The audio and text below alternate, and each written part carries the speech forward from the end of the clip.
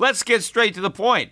You want to grow your portfolio to deal with the rising cost of inflation, to pay off your debt or your mortgage, pretty much anything standing in the way of you and financial freedom, right? Well, with Yahoo Finance, you can get access to the news, data, and tools that you need in order to help you reach that financial freedom. And when it comes to your financial future, you think you've done it all. You've saved, you've researched, you've invested all that you can. And now you need to take those investments to the next level by using what every financial great uses. Yahoo Finance. For more than 25 years, Yahoo Finance has been the brand behind every great investor. They're the #1 finance destination, producing a holistic look at the financial news cycle, including breaking news, original perspectives, analyst ratings, independent research, customizable charts, and so much more. For comprehensive financial news and analysis, visit the brand behind every great investor, yahoofinance.com, the #1 financial destination. That's yahoofinance.com.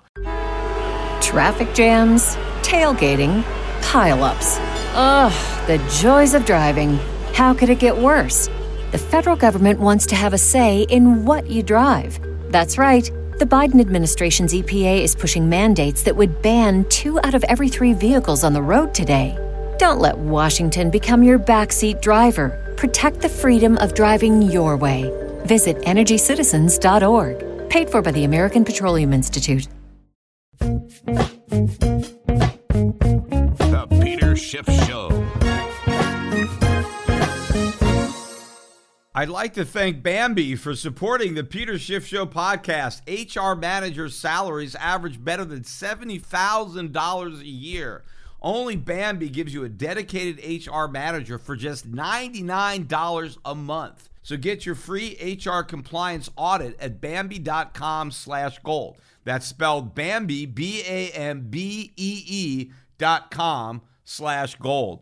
Well, the markets finished another week in the black. In fact, the S&P 500 managed a new all-time record high today. But what's far more significant than what's happening in the stock market is what's happening in the commodity market and what's happening in the bond market, because both commodity prices and bond yields continue to soar. Let's talk about oil. I've been talking about oil on this podcast really since the price went negative back in March of last year, talking about how that was likely a massive bottom in the price of oil. Today, we closed at better than $59 a barrel. This is a new post-COVID high. We closed at $59.55, so only 45 cents away from $60 oil. And personally, I think that after maybe a brief consolidation around that $60 price, I think we can make a beeline for $80. And in fact, I think we have a good chance of seeing $100 oil before the end of the year. Now, again, the last time we had $100 oil was in 2014, but a lot has changed since 2014. The U.S. economy is in much worse shape, and therefore a $100 barrel oil will be a far bigger burden now than it was back in 2014. First of all, we have a lot more Americans who are unemployed than were unemployed back then, but also we're producing a lot less of our own oil. There was a big collapse in oil production accelerated by the pandemic and that move into negative territory on the price of oil. So when the price hits $100 again, we will be more dependent than ever on imported foreign oil, which means our record trade deficits that are already surging, and I'm going to get into that a little bit more later in the podcast, but those surging trade deficits are going to be exacerbated by an even higher bill for oil. And of course, what's also going to be weighing heavily on domestic production is the Biden administration's antagonistic policies towards the oil and gas industry, which is going to make it more expensive to produce and is going to discourage investors from funding production in the oil and gas sector. But it's not just energy prices. Commodity prices continue to rise. Look at the price of lumber. Lumber prices hit a new high today, not just since the pandemic, but ever. We are looking at record high lumber prices. I think the price of lumber has more than doubled in the last year, meaning that before COVID, right? If you go a year ago, February, before everything, hit the fan, lumber prices have more than doubled since February of 2020. In fact, lumber prices are up better than 10% in the last week alone. Now, what's driving the increase in lumber prices? Well, first of all, inflation. Right? We're printing a lot of money, and all this money obviously is being used to bid up the price of lumber. But in particular, a lot of the lumber demand is coming from housing. We're having a boom in home construction and in home remodeling. Now, that is also being funded by the Fed. It's the artificially low interest rates that are giving Americans the purchasing power to buy new homes and to add on to their existing homes. If Americans couldn't borrow money so cheaply, courtesy of the Fed, then we wouldn't be seeing this big boom in construction. But because we are getting all this money printing and all this cheap money, that is what is fueling the boom. But also, as I pointed out many times in the past, the production has been disrupted by COVID. The mills that would be producing this lumber were not producing as much lumber because a lot of their workers weren't on the job. They were either sick or they were staying home because they didn't want to get sick. Whatever the case was, there has been a lot less production, and so the prices are skyrocketing. In fact, this is already starting to have an impact on the home builders because they're having to rejigger a lot of their calculations based on the surging cost of producing these homes. And in fact, the escalating cost of building new homes is what's also helping to push up the price of existing homes, because obviously there's competition between the homes that are already here and the new homes that are going to be built. Now, the new homes are going to be newer, and so maybe they'll be in better shape. But if it costs a lot more money to build those new homes, then that makes the existing homes more attractive because they've already been built. The lumber has already been used, and it was purchased at much lower prices than what you have to pay today. And the demand is obvious, right? You have all these people who are moving out of the cities where they were living in apartments. They're moving into the country, into the suburbs, and they're buying land and they're building homes, and there's lots of demand for wood. But also you have a lot of people who are living in smaller homes, who used to go to an office every day, and now they're working from home. Well, now they need more room, right? So they have to add on. Maybe they're going to build a home office, or maybe they need more space for their kids. Maybe they got some kids that aren't going to school anymore. They're taking classes at home. So a lot of people want bigger homes, especially since they're not leaving their homes. We're not going out. We're not going to restaurants as much. We're not traveling as much. So Americans are staying at home, and so they want those homes that they're staying in to be bigger. And so people are trying to add on. And so you have all this massive demand being fueled by the Fed, being fueled by money printing and artificially low interest rates. And lumber prices are just surging, and there really is no end in sight. In fact, the only commodity prices right now that don't seem to be going up are precious metal prices, really gold and silver prices, to the dismay of a lot of people who have bought gold and silver as an investment. Right, a lot of my clients, we own a lot of physical gold and silver. A lot of people who listen to this podcast have been buying gold and silver from me at Shift Gold. Also, my gold fund, the Europe Pacific Gold Fund, we have a lot of gold mining companies. Obviously, we're betting on an increase in the price of gold and silver. And in our managed accounts, we have a lot of gold stocks. In fact, my value strategy owns a significant allocation to mining companies because I believe they represent a very good investment value at the current price. So the question is, if all these commodity prices are rising, why are gold and silver prices not also rising? And I think the reason for that is Wall Street expects the Federal Reserve to raise interest rates and tighten monetary policy sooner than everybody expects.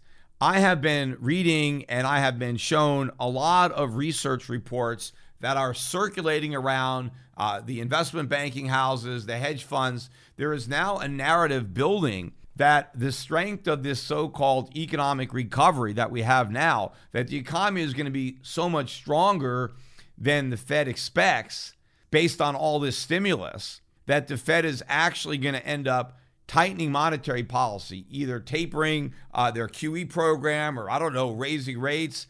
And this is somehow going to be bullish for the dollar.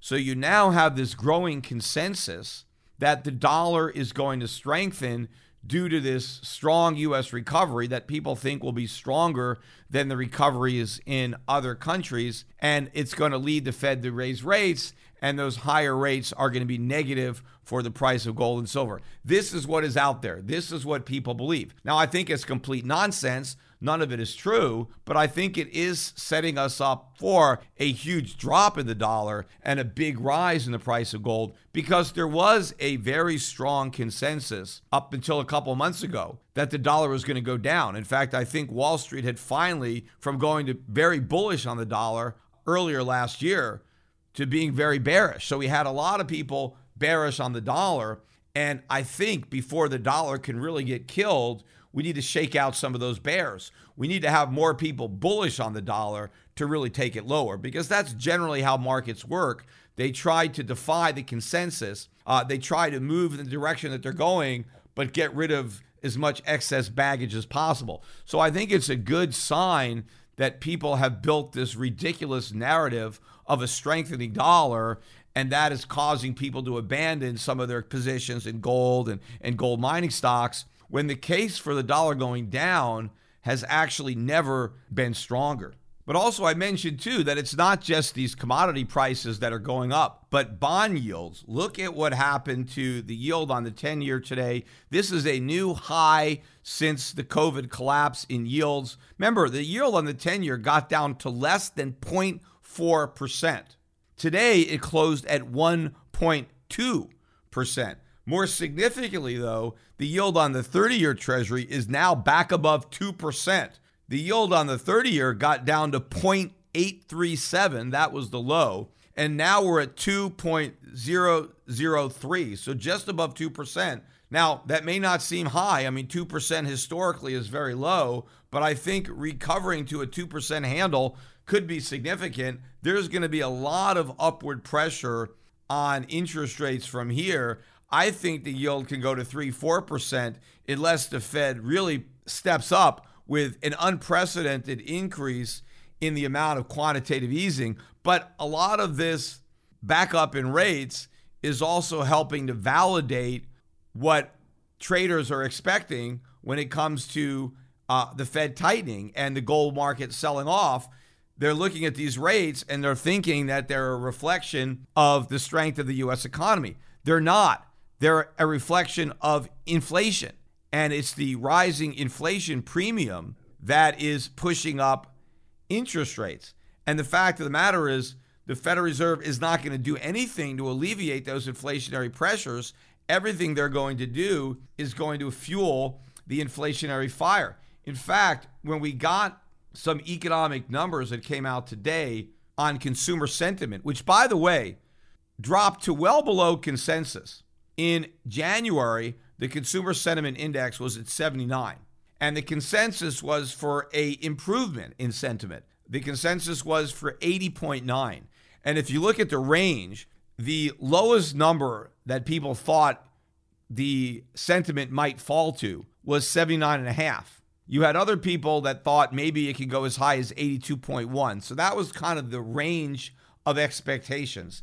Instead, consumer sentiment plunged all the way down to 76.2. So if this economy is getting so much better, why are consumers more worried about the economy now than they were before? In fact, one of the most interesting parts of the survey had to do with inflation expectations. Consumers now expect inflation to be up 3.3% year over year. So looking a year ahead, consumers expect that their cost of living is going to be up by 3.3%. Now, this is the highest that consumers have expected inflation to be since the summer of 2014. Now, at the same time, you got the Federal Reserve that isn't worried at all about inflation. the consumers seem to be worried quite a bit about it. That may be why their confidence levels are shrinking, is because they're worried about a rising cost of living. And they're correct. I just think they're not worried enough. I think that a year from now, the cost of living will have risen by a lot more than 3.3%, regardless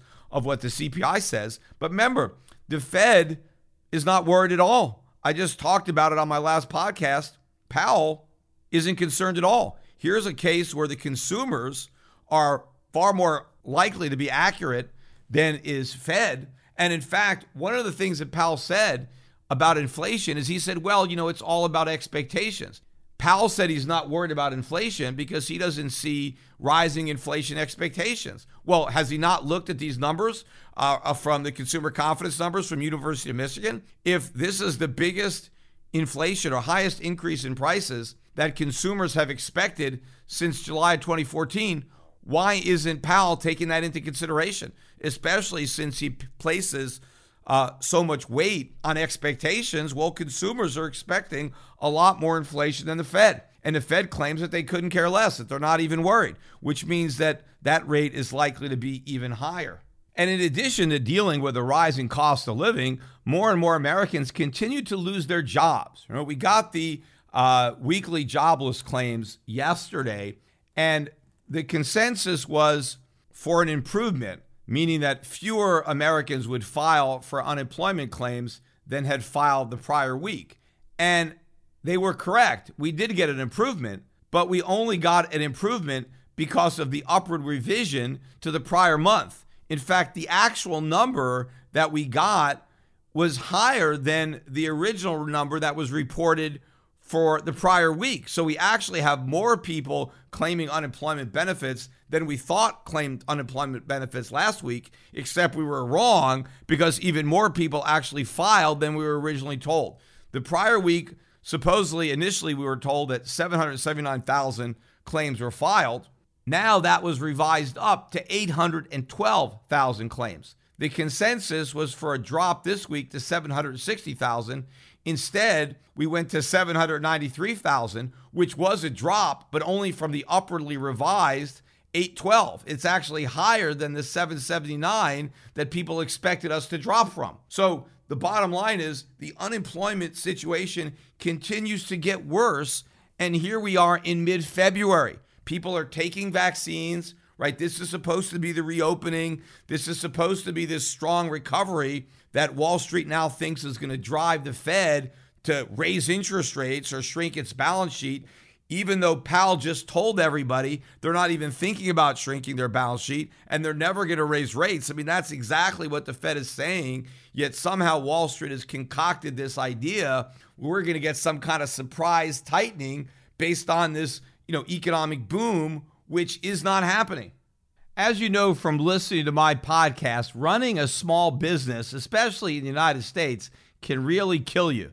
You got wrongful termination suits, discrimination suits, minimum wage requirements, other labor regulations, and HR managers' salaries ain't cheap, at an average of $70,000 a year. That's where Bambee comes in. That's Bambee, spelled B-A-M-B-E-E. It was created specifically for small business owners like you and me.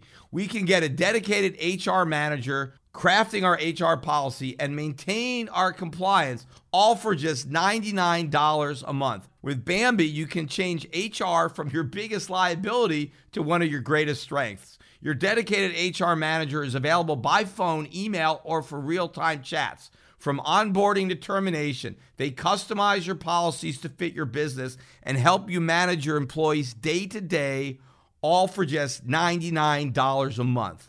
It's month to month, no hidden fees, and you can cancel anytime you want.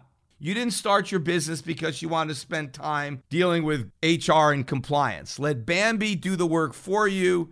Get your free HR audit today. So go to Bambee.com/gold right now to schedule your free HR audit. That's Bambee.com/gold. Spelled BAM to the BEE.com/gold. Traffic jams, tailgating, pileups. Ugh, the joys of driving. How could it get worse? The federal government wants to have a say in what you drive. That's right. The Biden administration's EPA is pushing mandates that would ban 2 out of every 3 vehicles on the road today. Don't let Washington become your backseat driver. Protect the freedom of driving your way. Visit EnergyCitizens.org. Paid for by the American Petroleum Institute. What's the easiest choice you can make? Window instead of middle seat? Picking a vendor who sends a great gift basket? Outsourcing business tasks you hate? What about selling with Shopify? Whether you're selling a little or a lot, Shopify helps you do your thing, however you cha-ching. Shopify is the global commerce platform that helps you sell at every stage of your business. From the launch your online shop stage to the first real-life store stage, all the way to the did we just hit a million orders stage? Shopify's there to help you grow. Whether you're selling scented soap or offering outdoor outfits, Shopify helps you sell. Wherever and whatever you're selling, Shopify's got you covered. Sign up for a $1 per month trial period at shopify.com/try. Go to shopify.com/try now to grow your business, no matter what stage you're in. Shopify.com/try. When you need mealtime inspiration, it's worth shopping Kroger, where you'll find over 30,000 mouth-watering choices that excite your inner foodie. And no matter what tasty choice you make, you'll enjoy our everyday low prices, plus extra ways to save, like digital coupons worth over $600 each week. You can also save up to $1 off per gallon at the pump with fuel points. More savings and more inspiring flavors make shopping Kroger worth it every time. Kroger, fresh for everyone. Fuel restrictions apply. In fact, I think some of the best proof that there is no recovery, that this whole recovery is a mirage, can be seen with what's going on with the container shortage in the United States.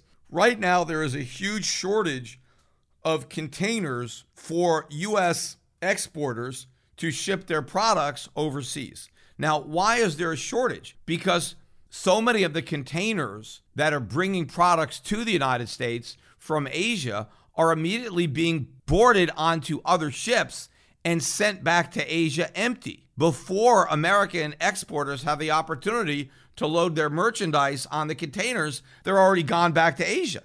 And why is this happening? This is happening because of an unprecedented surge in demand for imports, particularly imports from Asia and China in particular. Now, a lot of Keynesian economists or people on Wall Street that really don't think this through, they look at this and they think, oh, we have this strong economy, right? Where Americans are buying all this stuff, and so we must have such a strong economy where we're sucking in all these products from the rest of the world. That's not the case. The case is that this massive increase in imports shows you just how weak the U.S. economy really is, because we need more support from stronger economies overseas than ever before. It's because the U.S. economy is so weak, we're not producing enough stuff. And so now we rely more heavily on those other economies abroad that are stronger than our economy, that have the ability to produce the stuff that we can't.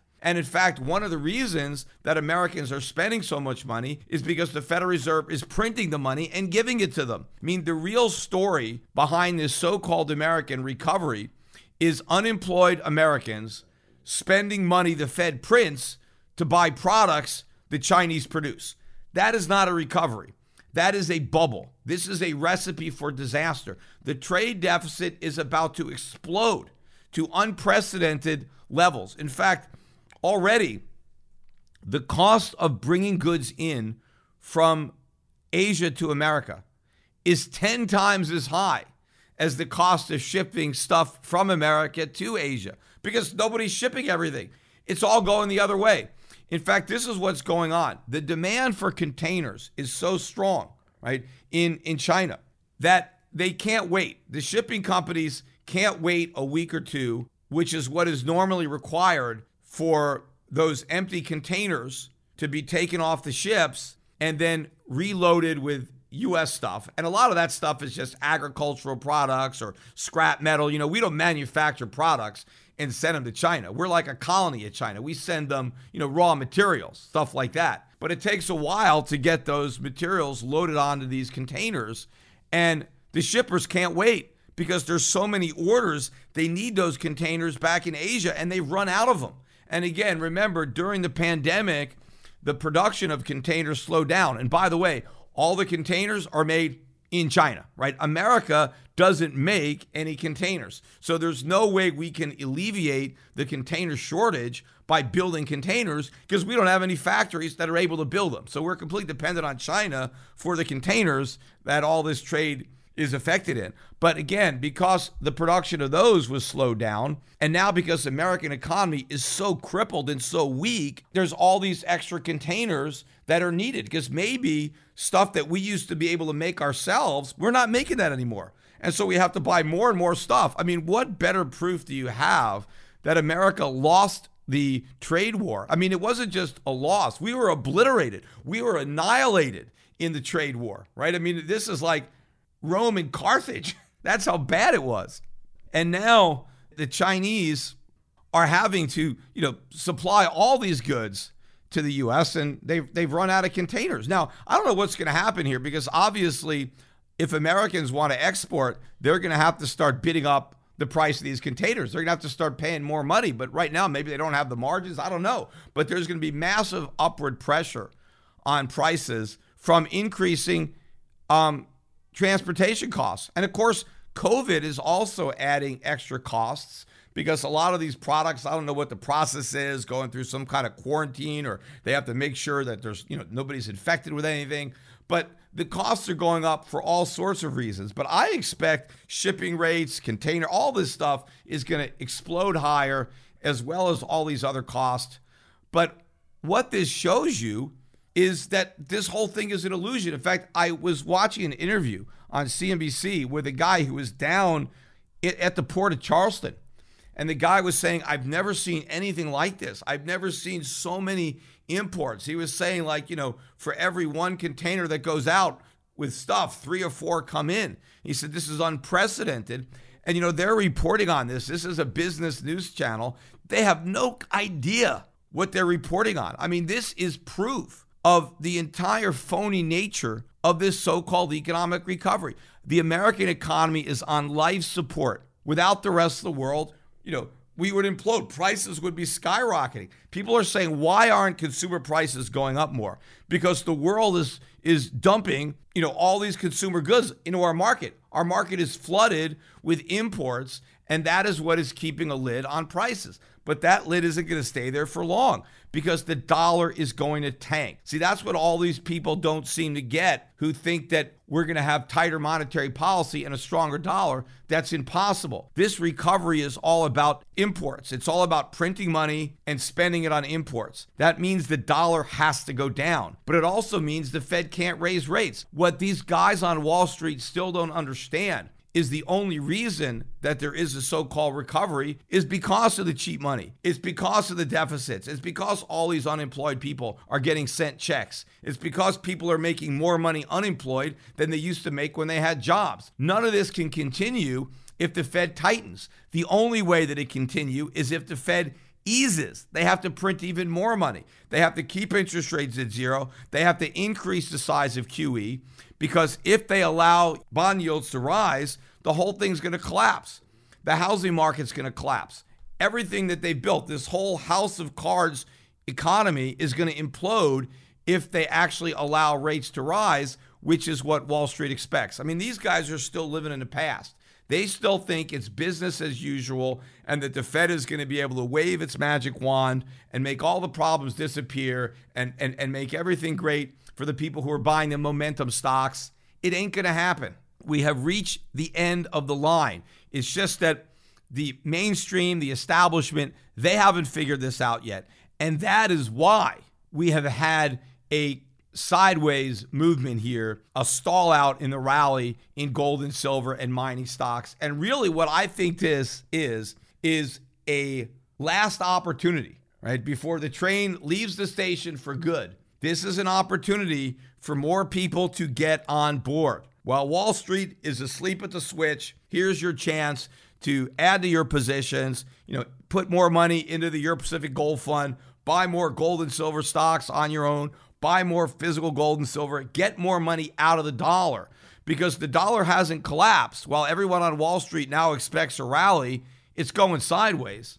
In fact, despite the increase in bond yields and this expectation of stronger economic growth, the dollar index was barely up today. It was basically flat, and it stands at 90.46 or 45 is where we closed the week, not too far from the 52-week low. I mean, the lowest we got in the index was just below 90. I think 89.21 was the absolute low that we hit back in January. So we're not much above that low, despite, all this expectation for a stronger dollar. And of course, beneath the surface, that's a lot the euro. The euro is pulled back, but you take a look at some of these other currencies, like the Australian dollar continues to hit 52-week highs against the U.S. dollar. So it's only really the euro and a few other currencies that have pulled back, and they haven't pulled back much, despite this renewed bullishness, which I think is going to be squashed by what is going to be unfolding over the course of this year.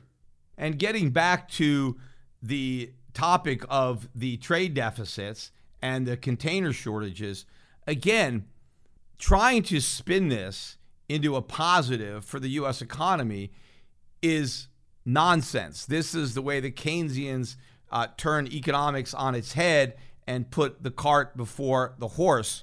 The reality is, it's the strong economies that are able to produce stuff. It's the weak economies that can't. Anybody can spend money. You don't have to have a strong economy to spend money, especially if you're borrowing it, and especially if you don't even have to borrow it because the Fed can print it.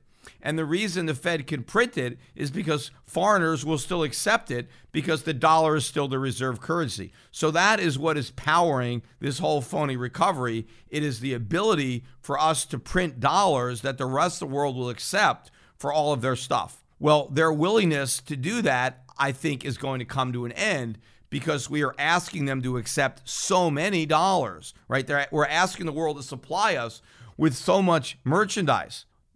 That means that the rest of the world is going to have to do without all this stuff, right? Because if they don't have the extra capacity, especially since COVID has taken some of it offline, they can't keep diverting all of their production to America. So what is going to ultimately bring this to an end is going to be the crash of the dollar. So that means Americans will now be priced out of these markets. That's what's going to stop it all, is going to be that Americans can no longer afford to buy all the stuff that everybody else is buying because the dollar is going to get marked down. And more of these products that are produced in Asia are going to stay in Asia. They're going to get consumed in Asia. And Asian people will have the benefit of that increased consumption, and they will have higher standards of living. Americans will have to suffer because we're going to have to do without things. We're going to have to figure out how to make do without all this stuff because we're not going to be able to afford to import it, and we can't make it because we don't have the capacity to do that. So this, again, is going to be a rude awakening for Americans, and it's going to be a rude awakening for all those investors out there who have baked this phony recovery into their investment scenarios and are so bullish on the U.S. economy and the dollar. They're going to find out that they've bet wrong, and they bet wrong in a big way. I also wanted to remind everybody, or inform everybody, it's not really a reminder, I joined Clubhouse. Remember, I talked about that app because that's where Elon Musk was. He was on Clubhouse talking, about Bitcoin. I think he's been on Clubhouse again. So I finally decided to join Clubhouse. I don't know what I'm going to do with it yet. I haven't actually tried out the app, but I'm up there. So if you're on Clubhouse and you want to follow me, you can do it. My username or handle is Peter Schiff 1. Now, the reason I'm Peter Schiff 1 and not Peter Schiff is because somebody already took Peter Schiff. And I looked at that guy's, page. I think he's a crypto guy, judging by who he's following. He's only got one person following him. So not that many people were fooled by this guy because he's got a different name, even though his ID is Peter Schiff. So I'm Peter Schiff 1. I've got a black and white photo. It's the same photo that I've got on my Twitter page. This guy has got a color photo of me. So I have the black and white photo. And before I started to record this podcast, I had 322 followers. So I don't have that many people following me. So I need to get a few more people following me before I do anything. Because if I do something, I want to make sure that there's an audience there to participate. Oh, and by the way, while I'm talking about followers, my Twitter followers really took a jump this week. I went through 350,000. In fact, as I'm recording this podcast today, I'm almost at 357,000 Twitter followers. So quite a few people have started to follow me. I appreciate everybody who's helping me get followers. If you've just started to follow me, thanks a lot. If you've been following me and you've been telling your friends about it, thanks for that. Continue to spread the word. The more people who are following the things that I'm saying on social media, the more likely it is that we're going to influence a greater percentage of the American public.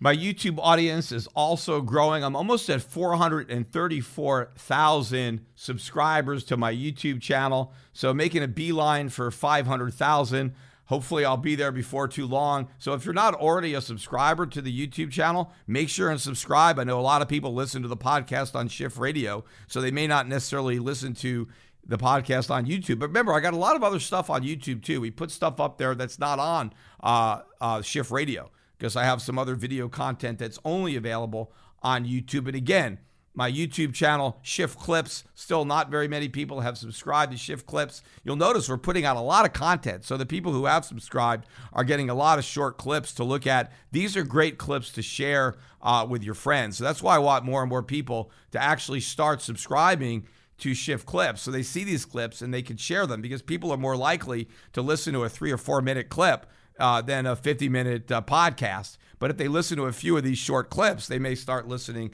to entire podcasts.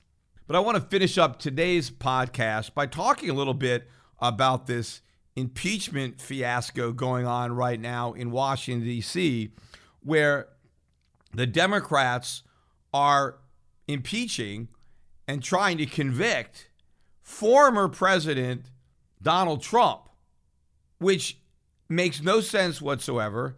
And to me, there is no constitutional authorization or precedent for impeaching a president who is no longer in office, because the sole purpose of impeachment is to remove a sitting president from office if he does not remove himself or is not removed by the voters, which in the case of Donald Trump already happened. Donald Trump has already been removed from office. The voters removed him because they did not reelect him, right? Or the Electoral College removed him because he did not win in the Electoral College. So Donald Trump is no longer president, which means impeaching him would not only be a waste of time, but there is no constitutional authorization for the impeachment to take place. And all you have to do is read the Constitution for yourself to see this is clear. Article 2 deals with impeachment. Section 4 of Article 2 reads, the president, vice president, and all civil officers of the United States shall be removed from office on impeachment for and conviction of treason, bribery, or other high crimes and misdemeanors. So that's where it defines what impeachment is for. Impeachment is for removal from office. So if you have a president or a vice president that you want to remove from office, the only way that you can forcibly remove them is through impeachment. Then, if you read further down in Section 3, it says, judgments in cases of impeachment shall not extend further than to removal from office and disqualification to hold and enjoy any office of honor, trust, or profit under the United States. Now, it's clear that it says that the only thing that an impeachment can do is remove you from office and prevent you from holding office in the future. And what that means is, let's say the president was convicted of a crime and removed from office through impeachment for committing a crime. They don't go to jail, right? There is no actual criminal or civil penalty as a result of being impeached. The only thing that happens if you're impeached is that you are removed from office and you can't hold any future offices. If you actually committed a crime and somebody wants to punish you from it, charges can still be brought against you criminally in either a federal court or a state court, right? So that's what would happen. You cannot be put in jail based on an impeachment, but there can be an actual trial with a jury and new charges can be filed. Prescription products require completion of an online medication consultation with an independent healthcare provider through the LifeMD platform and are only available if prescribed. Subscription required. Individual results may vary. Additional restrictions apply at lifemd.com. Read all warnings before using GLP-1s. Side effects may include a risk of thyroid C-cell tumors. Do not use GLP-1s if you or your family have a history of thyroid cancer. If you've struggled for years to lose weight and have given up hope, did you know you can now access GLP-1 prescription medications through LifeMD? LifeMD is now offering eligible patients online access to GLP-1s, the breakthrough prescription medication that can help you lose body fat and weight. Listen to what people are saying. You just take your shot. It doesn't feel like you're on a diet. What I wasn't expecting it to do was to shut off the food noise. This was life-altering, and if I can do it, I feel like anybody can do it. And here's the best part. Your insurance may cover 100% of the cost of your medication. So go to trylifemd.com to have your eligibility checked right now. Get started today at trylifemd.com. That's trylifemd.com. But here's what I think a lot of the Democrats and maybe even some of the Republicans are trying to do. They're jumping on the second part of this that says that they would be disqualified from holding office in the future. Meaning that if Trump were to be impeached, he couldn't run for re-election. Because remember, Donald Trump has only served one term. There is nothing in the Constitution that prevents Donald Trump from serving a second term if he's elected. However, if he is impeached, then he is no longer eligible to run for office. But the problem is the Constitution doesn't say that you can impeach presidents who are no longer in office for the purpose of preventing them from seeking office again. It is very clear that it says they can only impeach a president to remove him from office. And if he is impeached, the only consequences are that he is removed from office and that he cannot seek future offices. It doesn't say that he will be removed from office or that he can't seek future offices, because if the framers had used the word or instead of the word and, then maybe the Democrats would have a point that the penalty for impeachment is you're removed from office or you can't seek future office. That's not what it says. You're removed from office and you can't seek future offices. That means that you had to be removed first, which means you're in office when you're impeached. And in fact, all you have to do is look back to the last president who actually would have been impeached, right? Not Bill Clinton. I mean, Bill Clinton was impeached but not convicted, right? So he stayed in office. But Richard Nixon, right? They had the goods on Richard Nixon for the Watergate break-in. And it was pretty clear that there wasn't enough support in the Republican Party for Richard Nixon to survive an impeachment trial in the United States Senate. So rather than going through the embarrassment of an impeachment, Richard Nixon resigned. He removed himself from office. Well, was he impeached? No. I mean, the minute he removed himself from office and Gerald Ford became president, I mean, that was it. It was over.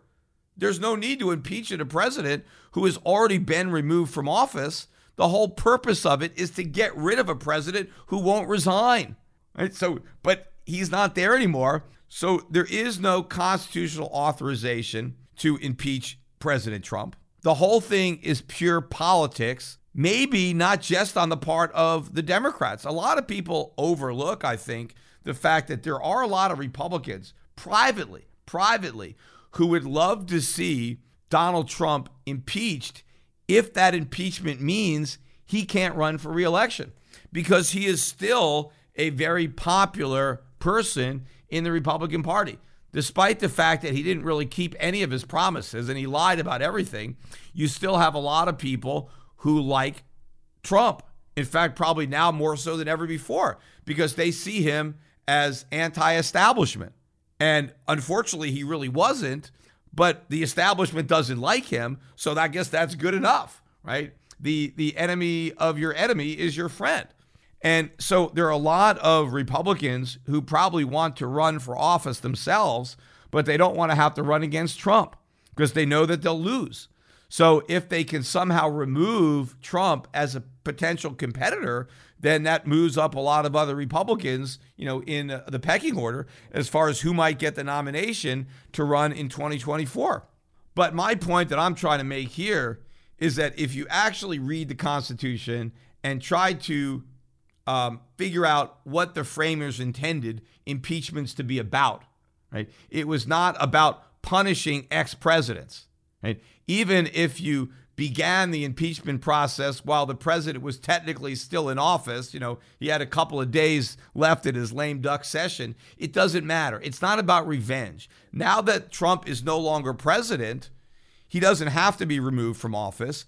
And if what he did while he was president was a crime, then he can be charged by any prosecutor. The Justice Department can charge him. Donald Trump is a private citizen, and he is not absolved from criminal behavior. If you committed a crime while you were president, you're not carte blanche. If it turned out that Donald Trump committed murder while he was president, it's not like he got away with it. It's not they can't charge him for murder just because he happened to be president when he committed the crime. No, he's a private citizen. Now there are some things that you can't do to a sitting president, and you have to wait for him to leave office civilly before you can come after him. But that is the proper forum. If somebody thinks Trump committed a crime, in his final days in office, then somebody needs to charge him, whether it's on the federal level or the state level, wherever they think the crime was committed. But I don't think there was a crime, and I don't think the Democrats believe it either. But they're trying to take advantage of the situation. But again, in so doing, they simply expose their own hypocrisy. Go back to the 2016 election. How many Democrats said the election results were invalid? The election was stolen. It was hacked by the Russians. They were accusing the president of conspiring with Russia to steal the election. There were a lot of Democrats that didn't want Trump certified. They didn't want the Electoral College to vote for him. Just think back. It was only 4 years ago that people were talking about this. In fact, the Democrats were demanding that Donald Trump be impeached even before he was sworn in. They've been trying to impeach him for his entire presidency, and now they're still trying to impeach him even though he's no longer president. That shows you what a big farce this is. And as far as trying to incite violence, you look at what a lot of these big Democrats have said over the years, trying to incite violence against Republicans, no problem, right? This is a complete hypocrisy. You have high-profile Democrats, elected officials, and in the media. Look at what was said during the riots following the George Floyd incident and Black Lives Matter. Look at what all these Democrats said to incite additional violence, to justify it, to validate it, right? Complete hypocrisy now when they're pointing the finger at Donald Trump. In fact, another stark example of the hypocrisy of the left had to do with an actress, Gina Carano. And, I really didn't know much about her. I had been watching her on The Mandalorian. I watched that show on Disney Plus with my kids. And so I knew about her as an actress. I didn't really know much about her past and her fighting. So I learned a little bit about her as a result of the fact that she got fired from Lucasfilms because of an uproar on the left. There was a movement to get her fired because of her tweets. And the tweet that supposedly did her in was where she compared what happened in Nazi Germany to what's happening now in the United States.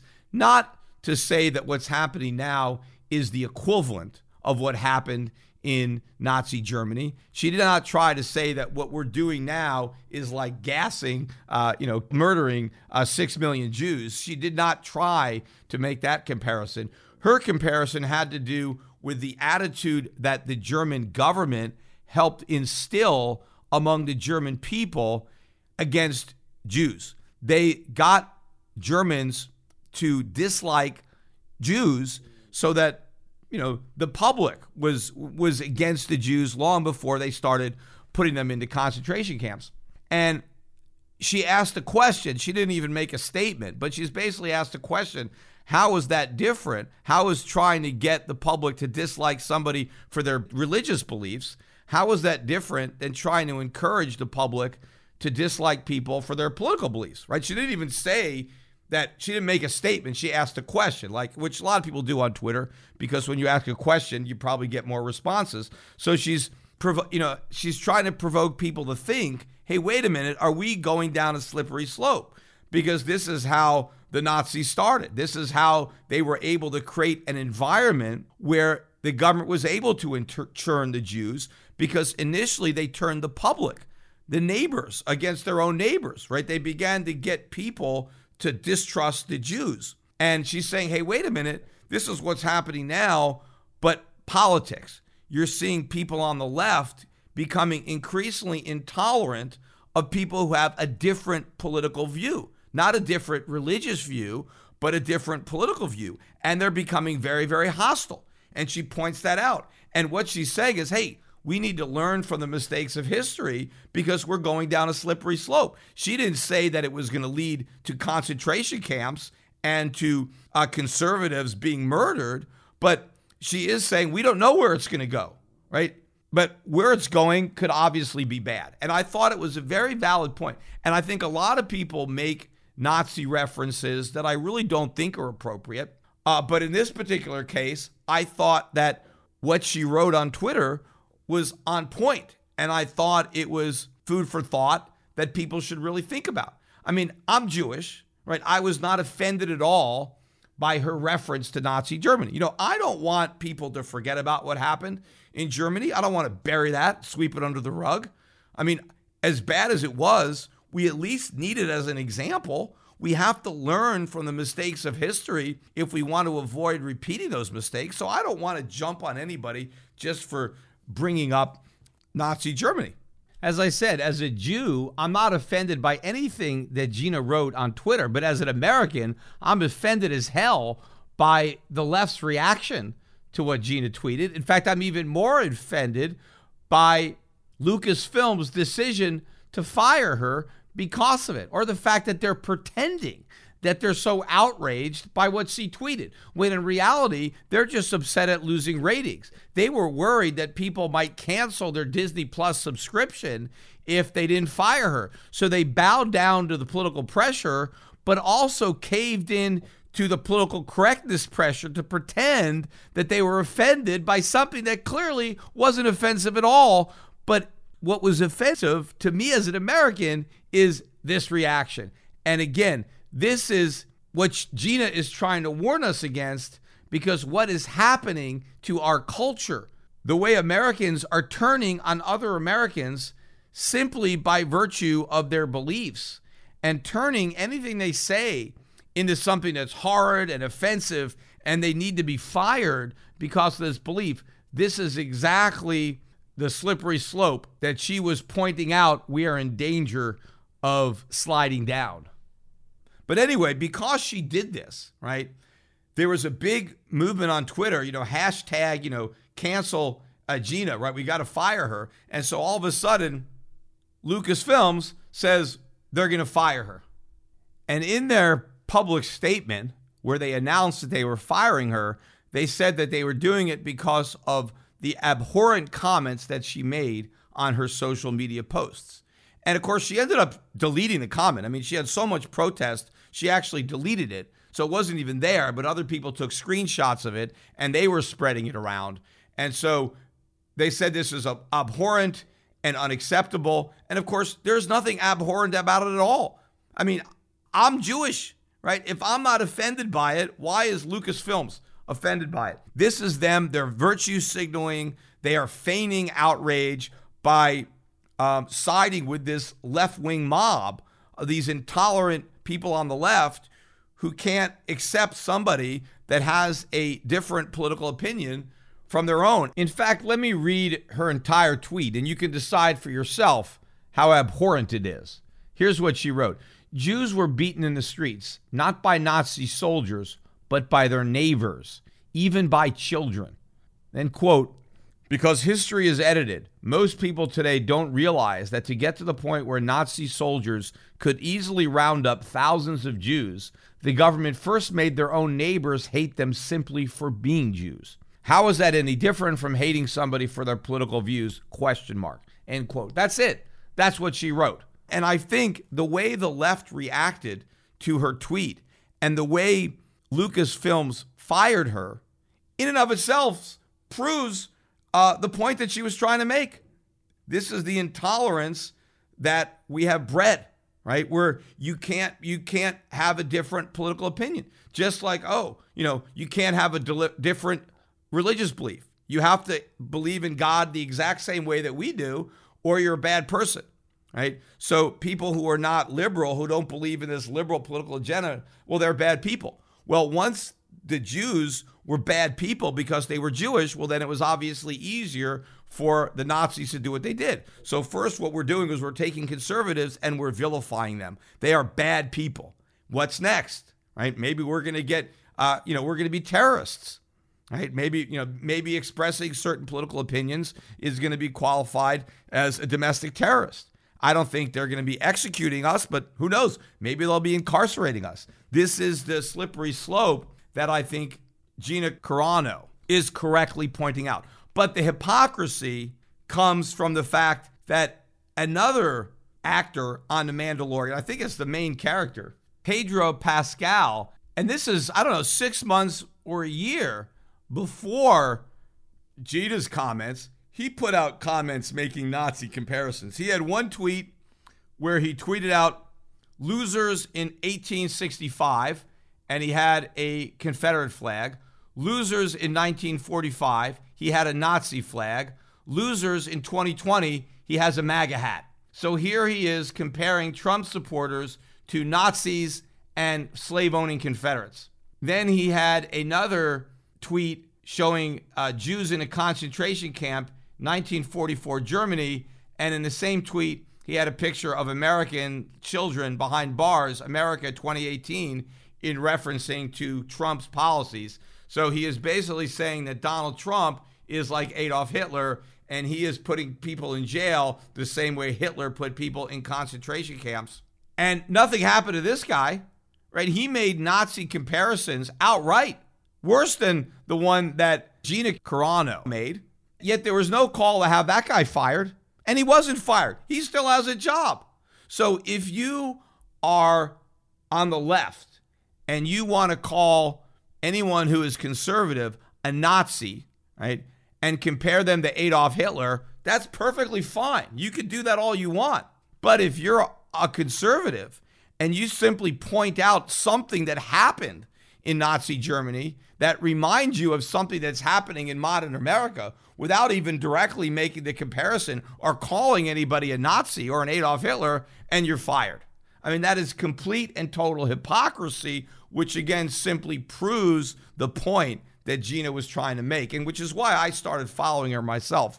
And I would encourage other people to follow her too, because as much as the left wants to cancel her, we need to do everything that we can to make sure that she is not canceled. Anyway, that's it for today's podcast. I know we have a holiday weekend. The markets are closed on Monday for President's Day. And over the weekend, we all have a holiday to celebrate. We have Valentine's Day. So hopefully everybody has a Valentine to share the day with. And if you don't have one, well, you still got some time because it's not until Sunday. Although with COVID, it's not quite as easy to meet people as it used to be. But hey, you still got the internet.